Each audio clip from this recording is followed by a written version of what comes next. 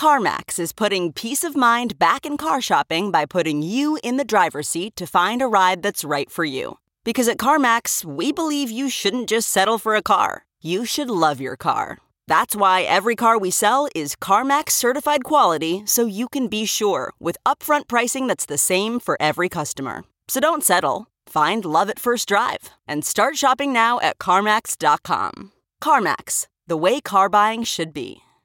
Worried about letting someone else pick out the perfect avocado for your perfect impress them on the third date guacamole?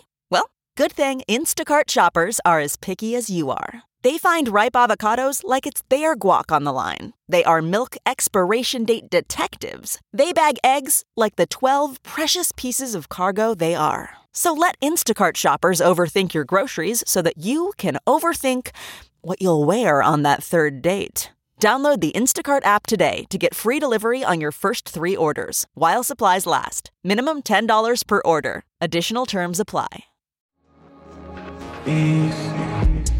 Gen Z is the generation of the new internet.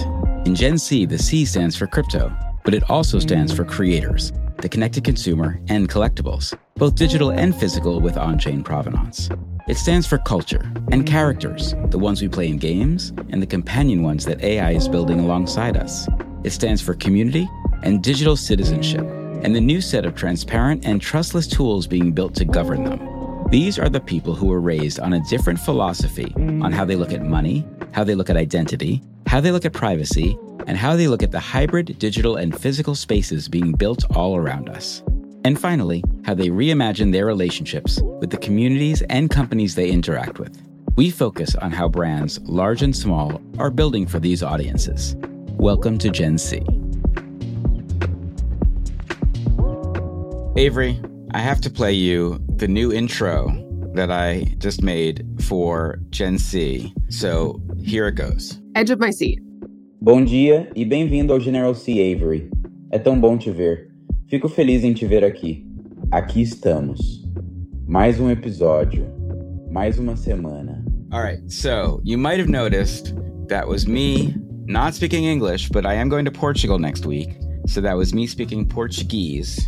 And how did I do that? Well, both you and I have been experimenting with HeyGen's video translation software that utilizes AI to speak in multiple languages.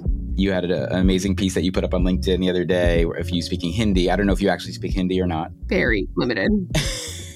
Very limited. But I just want to throw this stat out before I want to get your thoughts, which is our old friend, Mr. Beast. 50% of the people who watch his videos don't speak English. And so what he does is hire voice actors all over the world to be the Mr. Beast in their local areas, because he knows that for him to go as global and get as many views as he needs, he has to be in language.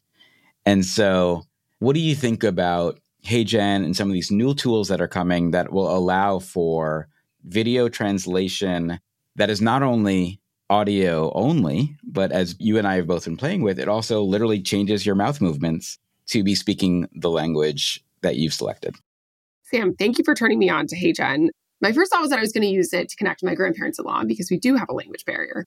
And while I was sad to see that Telugu was not a supported language, I was like, it's okay, I'll do it in Hindi. And I sent it and they actually thought it was real because, not everybody is familiar with the powers of AI, especially with this sort of intonation, which is amazing. And then I started playing around with it a little bit more. And I want to call out HeyGen, but also 11 Labs, which is the voice translation that is powering all of this. HeyGen is sort of bringing that video, but 11 Labs does the audio.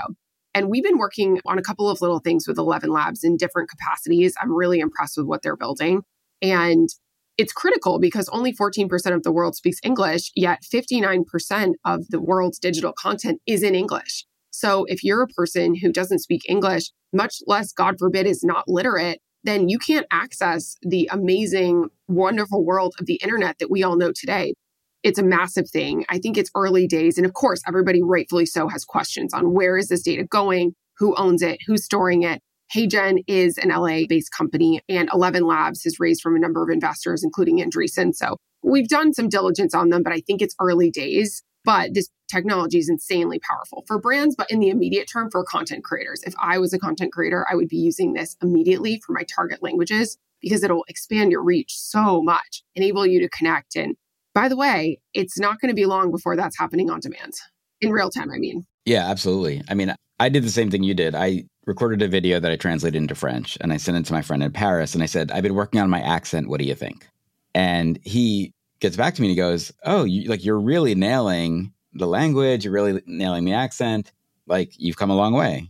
I don't speak French. Because the intonation is like you, right? Right, exactly. It's cloning your voice. They were like, it sounds like a white person speaking Hindi. Like, there's some things that are colloquialisms that a local person would never say, but it sounds like how you would speak Hindi if you were very good at it. Yes, I will also say what was fascinating to me was Angelique Vendette, who I also sent the video to, responded and say, okay, here's the problem. It's speaking French Canadian. It's not speaking Paris French. And then I had other friends who, because I had put it up on Instagram, and for the one in Spanish, I had tagged Mexico. And I said, can't wait to get back to CDMX.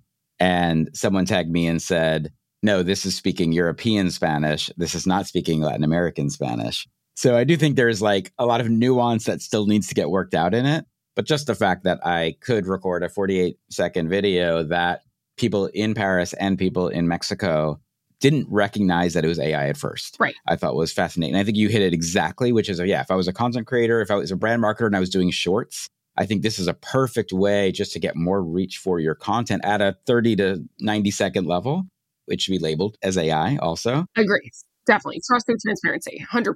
Yeah, we'll talk about that in a second. But I do think that anyone who hasn't played with the HeyGen's video translator or you can now do it just by uploading a photo and snippets of your voice powered by 11, as you mentioned. So you can actually create yourself saying anything without even having to record a video at this point. You could all do it by text. So it's pretty fascinating. I'm very excited for where the stuff is going, because this is the kind of use case that I think you and I look at this and we're like, this has very tactical, tangible opportunity. And I think the stat that you just mentioned, only 14% speak English, but 60% of the content is in English, is such a big business opportunity when you really think about that. So relevant. Let's pivot from there to a very related topic, which is, I don't know if you saw this week, but TikTok has started using AI labeling. And Reddit, right, exactly. For TikTok, anytime you use one of the filters that utilizes AI, now it's going to be labeled as AI. They also are doing auto detection for people who are utilizing AI software. And they want anyone who is utilizing AI for their content to have a label on it. I think this is a step in the right direction. I would love all news content also to be labeled like this, because there's a lot of stuff out there. I read an obituary that was driven by AI about a basketball player who had passed away. And it said the basketball player is unliving. So that was the way that AI described him being dead, was that he was unliving. And so clearly there's a lot of stuff that needs to get worked out. But from a brand perspective, from a creator perspective, I think that the idea that we should know when things are being modified feels like the right thing. But do you think that affects the creator economy in any way? I think it's similar to how we do hashtag ad, like trust through transparency is key.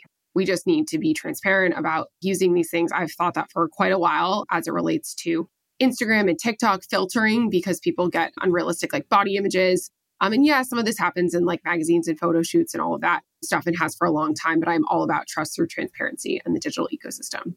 Agreed. And I also think there's a healthy respect for knowing when someone might be utilizing a tool. It's a productivity tool. It doesn't mean it has to be less entertaining. It doesn't mean it has to be less interesting. I think for enterprise brands, though, we're still at a place where like we can't just use 11 Labs like at scale right now. No, it's not ready yet. It's like a proof of concept. This is how it could be going. And back to what we've talked about before, it's building the muscle for when this really hits scale, we're going to be ready.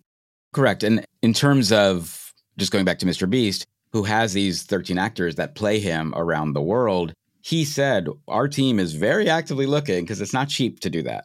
And he said, our team is very actively looking. He thought from his perspective and when they researched that it's going to be still a couple of years before we actually see it being good enough where he's comfortable.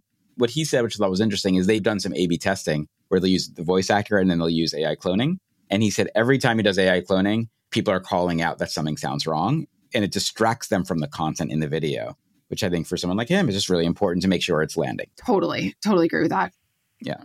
All right. Final story before we get to an amazing guest is CrossMint and MasterCard are going deeper together. So CrossMint powered this artist portal that MasterCard released a couple of months ago. It actually brought 100,000 people into blockchain. It was primarily based on music, and that was also powered by CrossMint. And it seems that CrossMint and MasterCard are getting in bed together even more with an eye towards small business, which I thought was kind of interesting. Just the idea of easy ways when you think of utilizing your MasterCard to pay for something and then thinking about a reward system that can be on chain, that feels like it makes a lot of sense, right? I hit my 10th time at the coffee shop. I get a little NFT that says I'm a 10 timer, and maybe that gets me a free coffee later. But this feels like a very natural, easy way for blockchain and brand to get together. And I want to know if you had any thoughts about that.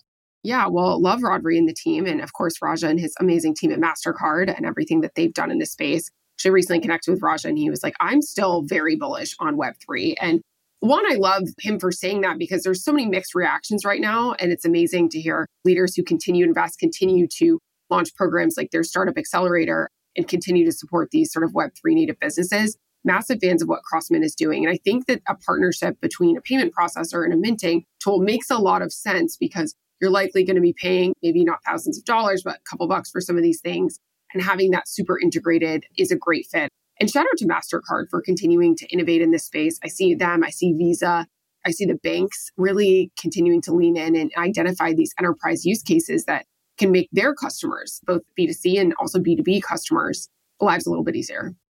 Well, we have asked Raja to be on the podcast 27 times. So we're going to continue to ask until he shows up. So Raja, if you're listening, we're coming for you. Avery, after the break, we are going to come back with Alyson Griffin from State Farm, a big brain marketing thinker. So excited to hear her perspectives on marketing, on the metaverse, on Web3, on innovation in general, because she's such a great thinker on that. So we will talk to her after the break. Sounds great.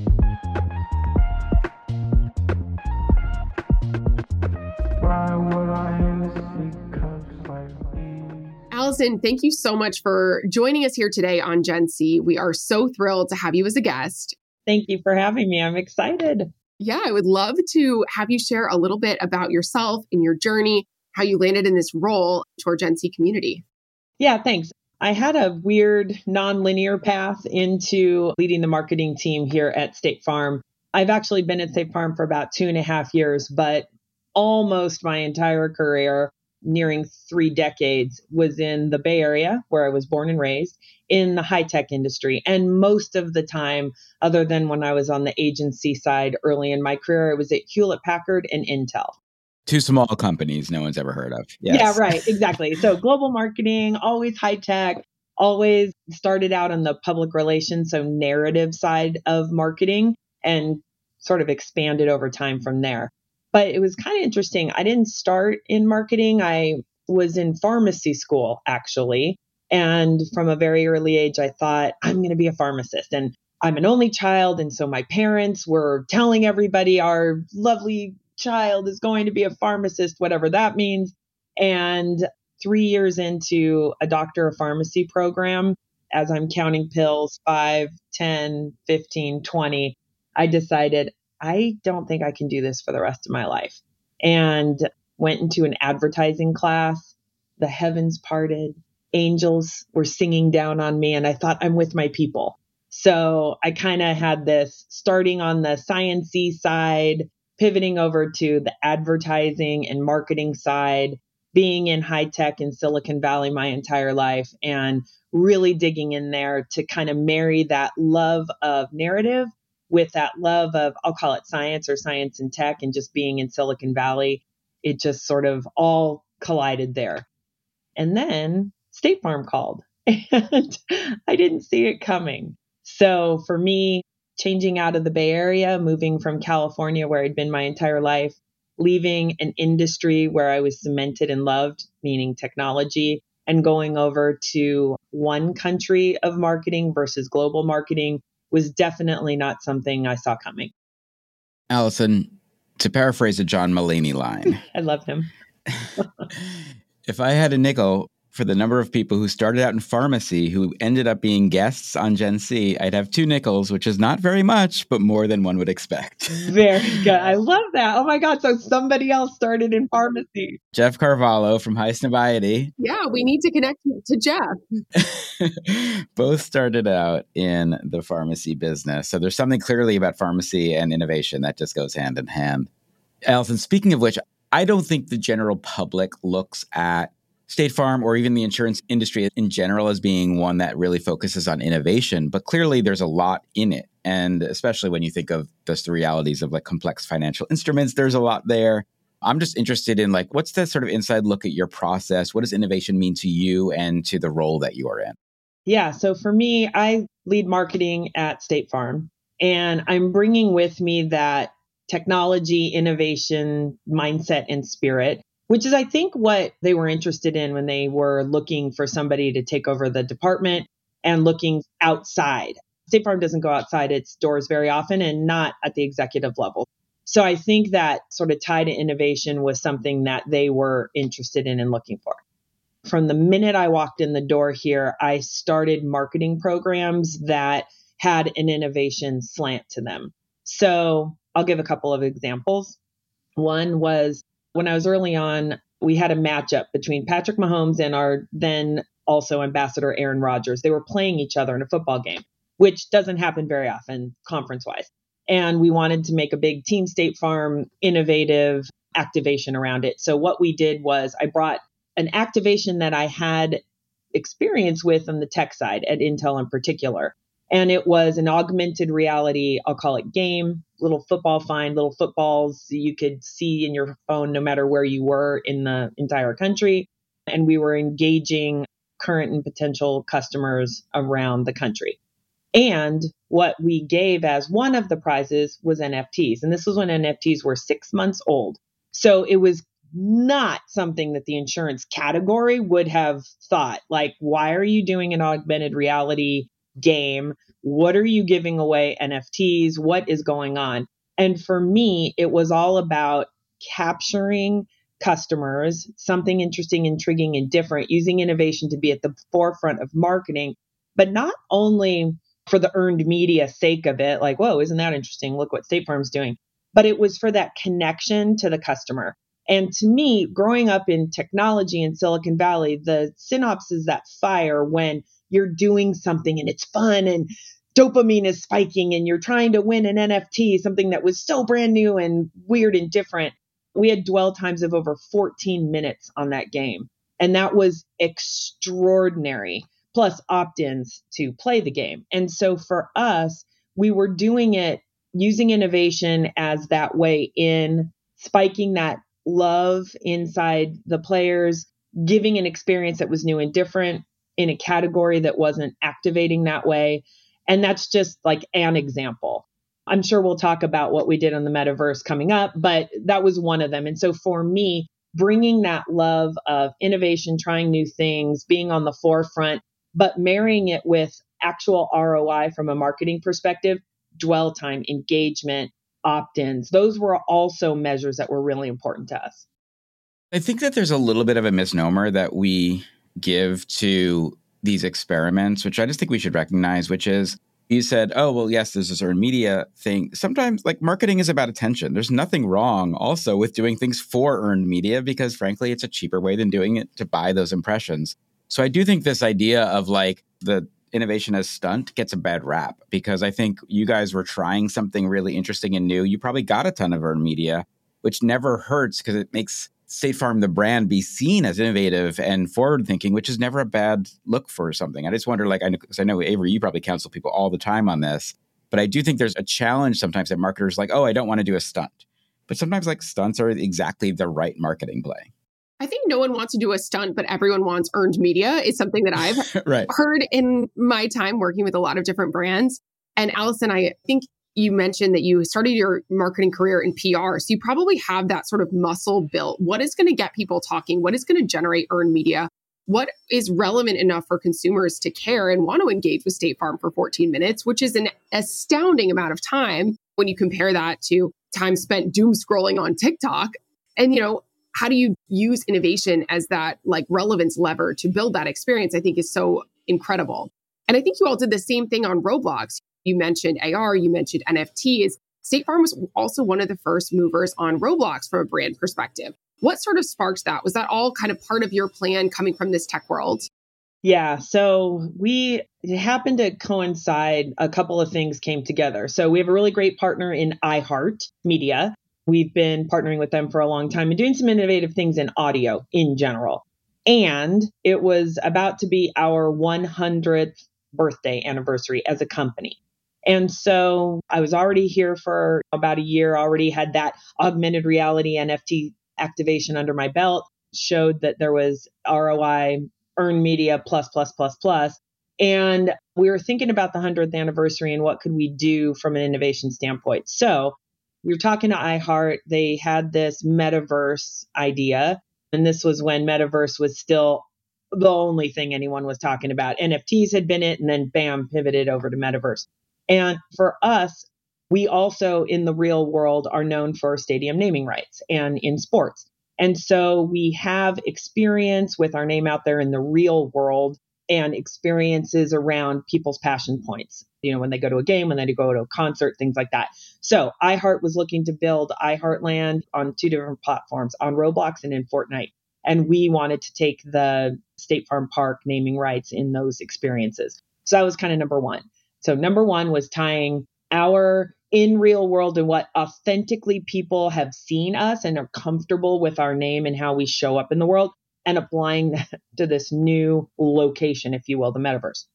Also, it was important to me that on our 100th anniversary, the only insurer, and to this day, by the way, who made the announcement that we are not just gonna be in the metaverse, we are in the metaverse. And when I say we, I mean not only our naming rights, but Jake from State Farm. So we had experience with him in NBA 2K. He was the first non-playable character on that game for quite a while. And our partnership with the NBA was a really great start of that. And we were measuring and learning things like in NBA 2K, now I'm speaking, an avatar like Jake, thinking forward to the metaverse there. So will anyone come up to and interact with an insurance character, right? Like, maybe they won't. Yes. If they do, how long? Dwell time. If they engage for a period of time, can that Jake, get them into the neighborhood goods store, which was right there in the amphitheater area or front area of the game? If they go in the store, will they look at khakis in red? Will they buy the articles of clothing, and will they wear them around the game? So it's like each one of those is yes, how long, how often, where, what happens. And so we'd already had kind of a metaverse-like experience for a long time with that character. So it wasn't a leap for us. Again, it would be authentic to us. We are already playing in that space. So let's not just say we're going to be in the metaverse. Let's have naming rights like the real world. Let's put Jake in this experience like we had already in NBA 2K. And we knew the kind of things that got people to interact with that character. And we would just test and learn more and grow and amplify that experience on Roblox. So for us, the metaverse was like a natural next step. Innovation was really important to me. Our 100th anniversary and saying we were there was really important to me. Speaking of earned media, right? Another thing, stunt or otherwise. And even more so, the ROI measures that we could get with a younger customer in a situation that we didn't have a lot of experience in, but we had more than others did. Alyson, to me, this also really reinforces a thesis that we've been speaking about, at least for the last couple of weeks, and has been playing on repeat in my head, which is this idea that we should be looking at immersive spaces as experiential. I cut my teeth in the experiential industry for many, many years. I know the power of building experiences. But when you talk to Angelique over at Allo, and she's like, we're approaching 100 million people coming through the Allo experience in Roblox, there's no way any experience would get that amount of engagement. And they're spending more minutes per person than you get on a TV spot.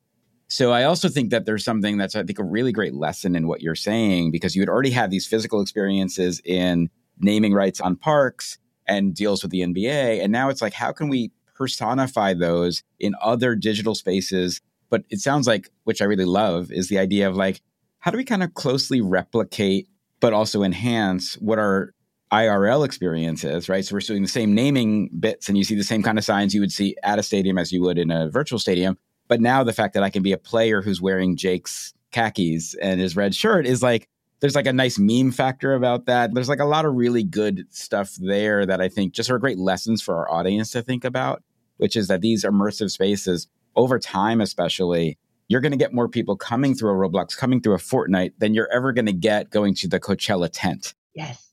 And it's so funny you said that, because we've done some concerts with iHeart in these parks, iHeartland, State Farm Park. And exactly what you're saying. I'd just like to amplify here, like Charlie Puth was one of the first concerts and millions of people versus State Farm Stadium. We can get, I don't know, however, tens of thousands to a concert, for example. And so iHeart and State Farm talked a lot about democratizing access and the ability for people who couldn't get to a concert in real life, couldn't see, afford, travel, whatever, the date doesn't work for them that Charlie comes to their town, but to be able to have this really cool immersive experience in a platform or on a platform in Fortnite, on Roblox, where they already are and love to be.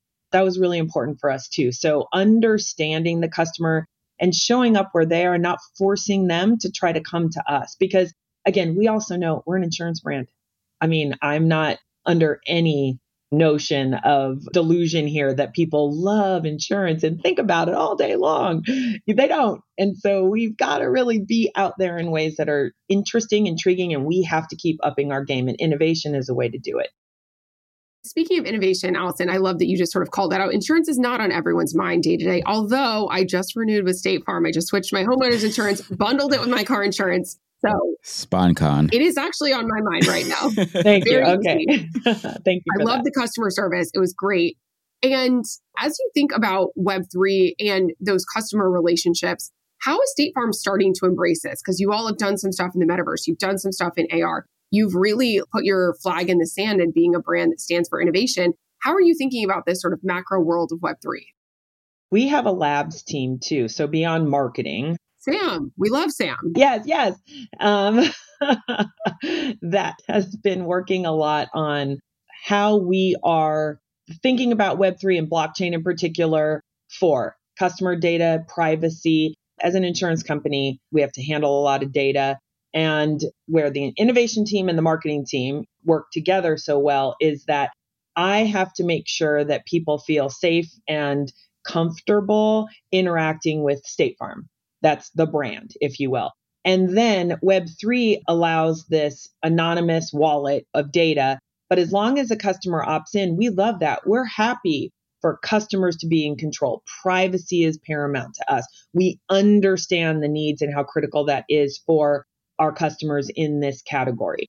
And so we've done some tests around payments. We've done tests, even people probably don't know, insurance companies pay each other. So this Public Knowledge USAA and State Farm have been using Web3 for the payments that we make to each other securely, quickly, efficiently.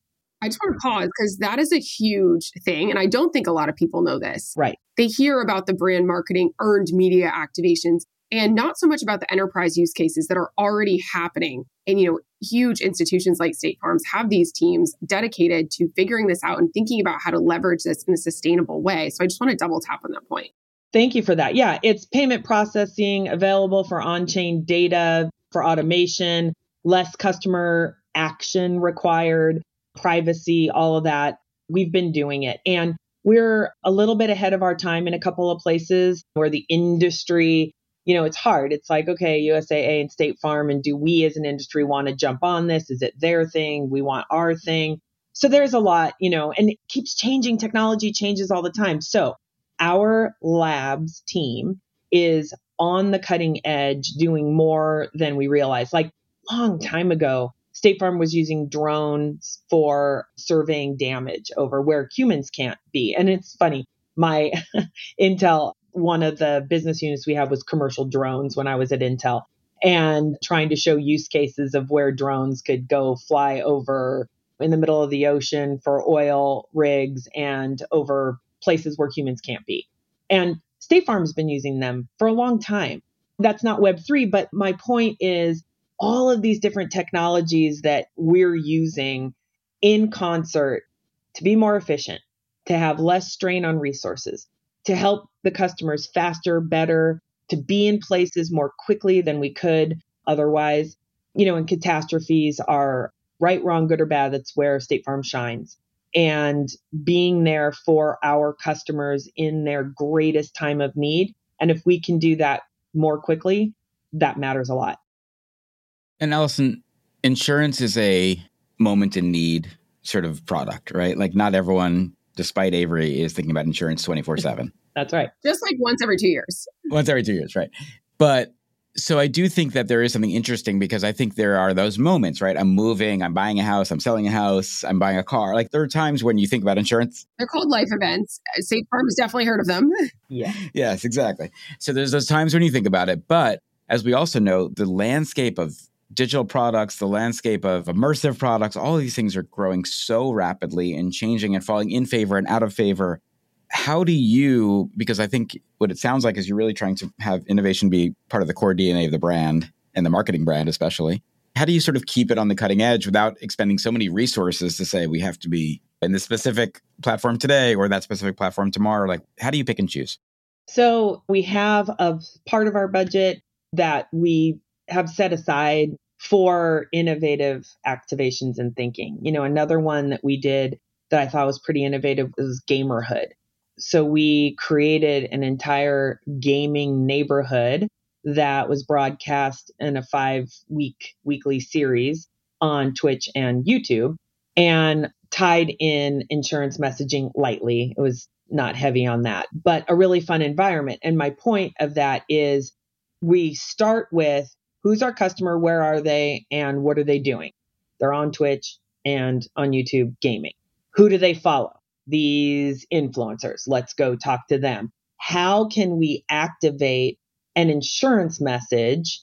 Use Jake in that audience as an example. And then how do we make it fun and that they're going where they already are? I'm not trying to pull you to come to me.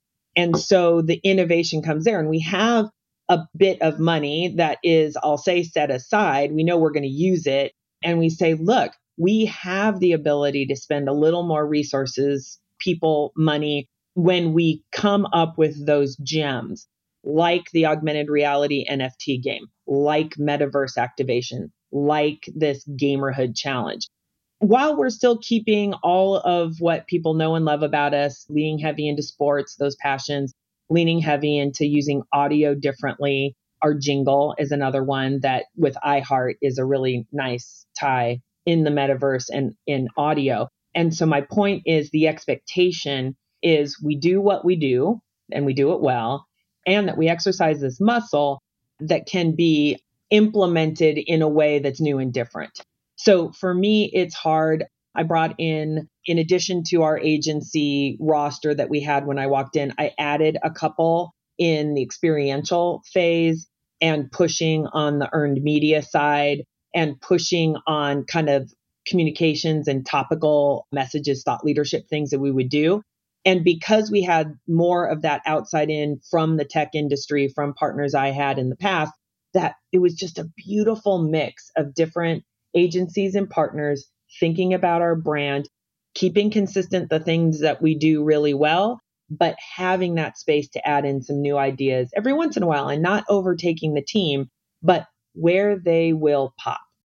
I love that. And you all have had a lot of pops in the last 2.5 years when you've been leading the marketing group.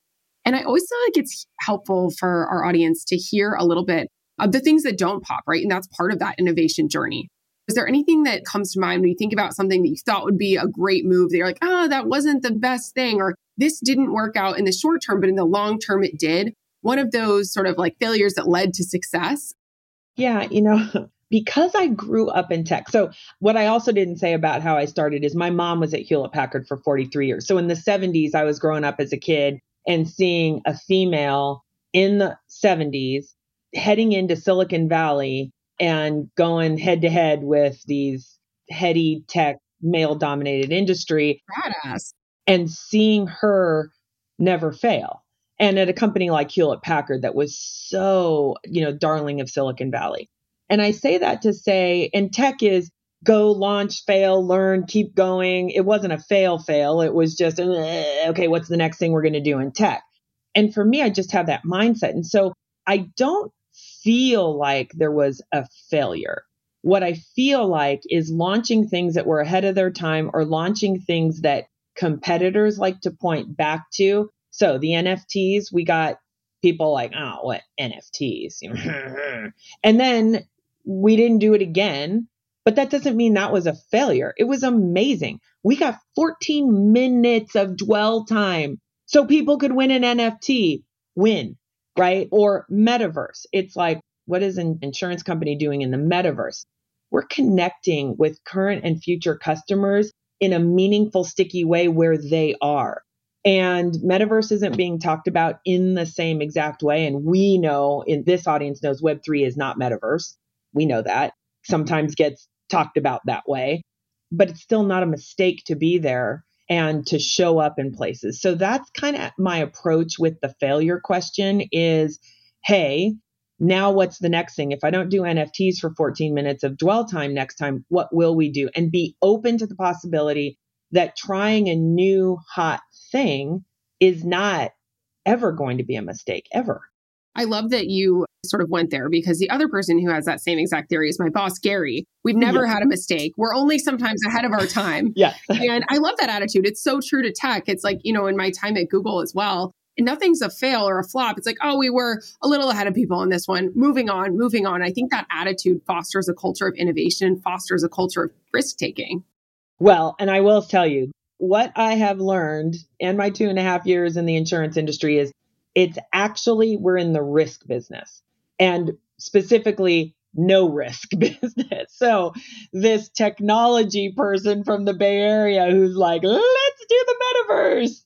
It was a little bit like, oh, I'm not speaking for the legal team here at State Farm, but they were probably like, oh my gosh, who did we just bring in and what is going to happen to us here in the world? And so, the antibodies come out, especially in a risk adverse industry, about innovation. So that's why I have to be double, triple sure that the things I'm going to stick my neck out for here are tried and true in a way. Like I knew the augmented reality would work because I'd done it several times at Intel. I knew NFTs would be of interest because they were all the rage. So taking enough of the comfort where you're not really putting the business or the company, of course, at risk, real risk, but that is a risky marketing activation. But I will say, and maybe I can say this and you can't, considering our different roles, but I think bold, brilliant marketers take calculated risks. And I think that having a bit of a risk tolerance level is inherent to being successful in the marketing world, whether it's you, whether it's Linda Boff, whether it's Raja at MasterCard. There are things that could have blown up in everyone's faces. So I think that whether it's working in the creator economy, whether it's working in new technologies, creative technologies, AR, VR, immersive worlds, the fact that you did NFTs alone, like all of that stuff, there is some risk element because you're kind of also leaving the opportunity in the hands of other people to build the brand. I do want to say, I think that even though you're in an industry that is about avoiding risk and about mitigating risk, I think there is a boldness to creative and thoughtful marketers that are willing to say, I'm going to take some chances here. And, 1 out of 100 may not work, but that's worth the risk and the reward. Right. As long as we're keeping true to our brand, authentic to what makes sense for where we show up and how we show up, to me, that's where, so the level of risk, is it worth it? Is it really risky? Or is it just something we're not familiar with activating? It's that, like, what kind of risk are we even talking about here? And I have always done things that are different. I remember at Intel, speaking of commercial drones, we did 2 things that were really interesting and different. I was the head of brand globally, and we were trying to show how the brand would be appealing and interesting across consumer and commercial minds and people, so broadly, everyone, but also highlighting the technology. So we used drones to repair the Great Wall of China was one of them. And we used drones to go over whale colonies, Snotbot it was called, where the DNA from the blowhole was captured on the drone and brought back safely to the ship. So you could test all the whales, not find one, spear it, cut its flesh, and only test the one. So my point is finding something that's true to the product you're trying to sell, the company that you represent, the values that you are espousing in the world, but doing it in a way that is like, I always call it the Chris Griffin filter. That's my husband, Chris Griffin, a 30-year retired San Francisco juvenile probation officer. So could not be more different from me in tech and in marketing. And I would always talk to him about like, is it cool if a drone and Intel were repairing the Great Wall of China? It is one of the 7 wonders of the world. And it was like Chris Griffin, the probation officer, was like, oh, that's pretty weird. That would get my attention. I wonder what they're doing. And so it was always with that filter. And I think that and bring that into State Farm and say, look, we have the permission because we're the leader in the United States in insurance. We can lead the way and be a thought leader, do things differently, show up differently in the world. We have to give ourselves that permission because of our position in the market and as long as we stay true to who we are. And we also would not have those lovely drone light shows that power Burning Man all night long if it wasn't for Intel bringing that to the Super Bowl and for the fireworks shows. Yeah, we opened the Olympics. Actually, that was one of the hardest because it was in the winter in Korea. And so interesting to be able, because we were an Olympic sponsor, to do stuff like that.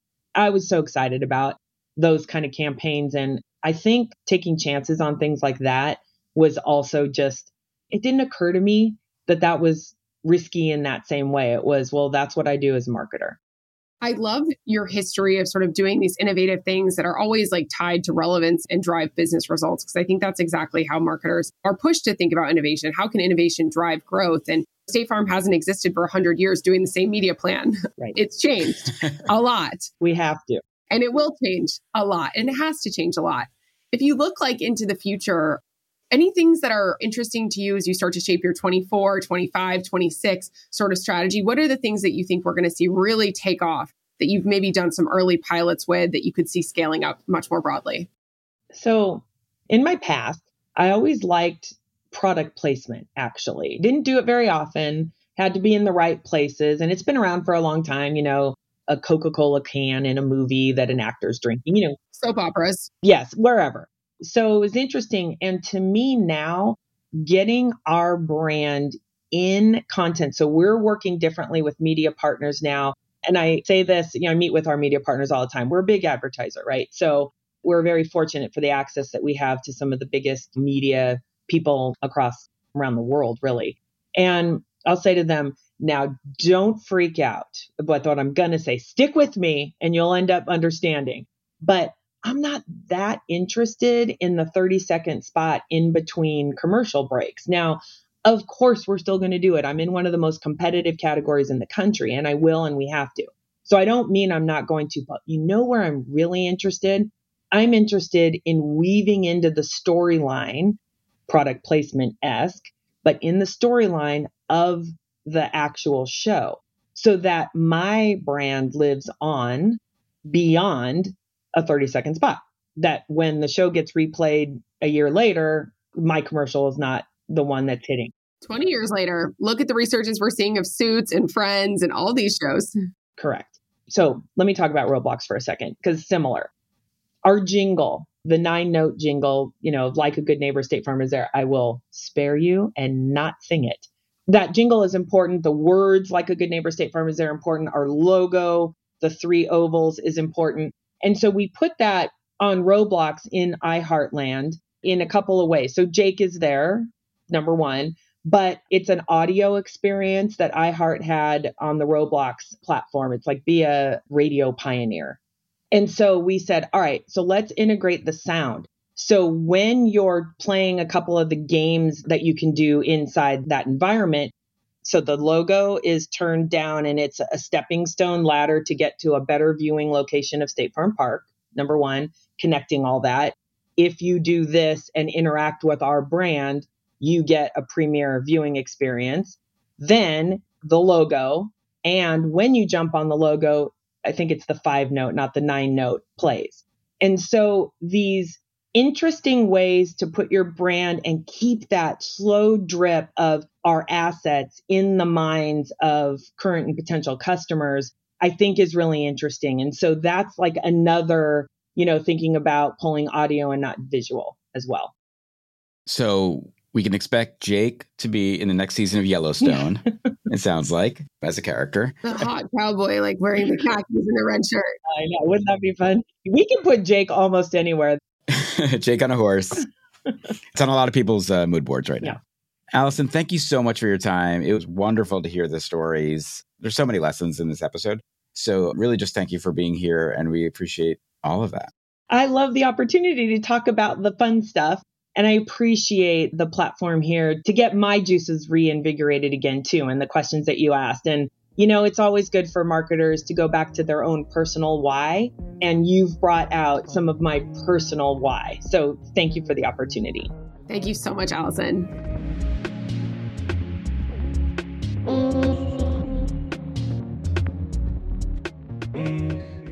Avery, Alyson, Dynamo, what a great conversation. Thank you for arranging that. That was incredible. I know we've been trying to reschedule with her for so long, but I'm glad we really got it over the finish line. Her and her team are amazing. I want to shout out Baldwin Cunningham, who first kind of brought us into that, who is amazing. Oh, love Baldwin. Baldwin leads their partnerships and is fantastic. And Sam, who runs their State Farm Labs team, is also fantastic. I think when people think about insurance, they think it's all stodgy. And you're actually, there's part of that, but there's also so much innovation that happens at these companies. And it's so cross-functional. It's a massive company. And Alyson absolutely nailed it with insights. I love that she brought in her history from Intel and from HP, everything from drone shows to AR to metaverse. She really knows her stuff. To me, that's the big takeaway, which is being bold, but also really putting innovation at the core of your marketing strategy is the way you succeed as a marketer today. It's not 30-second spots anymore. It's not banner ads anymore. It's not newsletters. Those are in the toolkit, but it's not the way to really make a difference. And I really love Alyson's approach to that. So that was amazing. All right, Avery, until next week, super excited for our next guest. Super excited for this guest. Super excited that you are who you are. Thanks for that, Sam. Right back at you. And thank you, Gen C community, for tuning in. I think this is one of our best episodes ever. So let us know what you think in the comments. Hit us up with other suggested guests, and we will see y'all next week.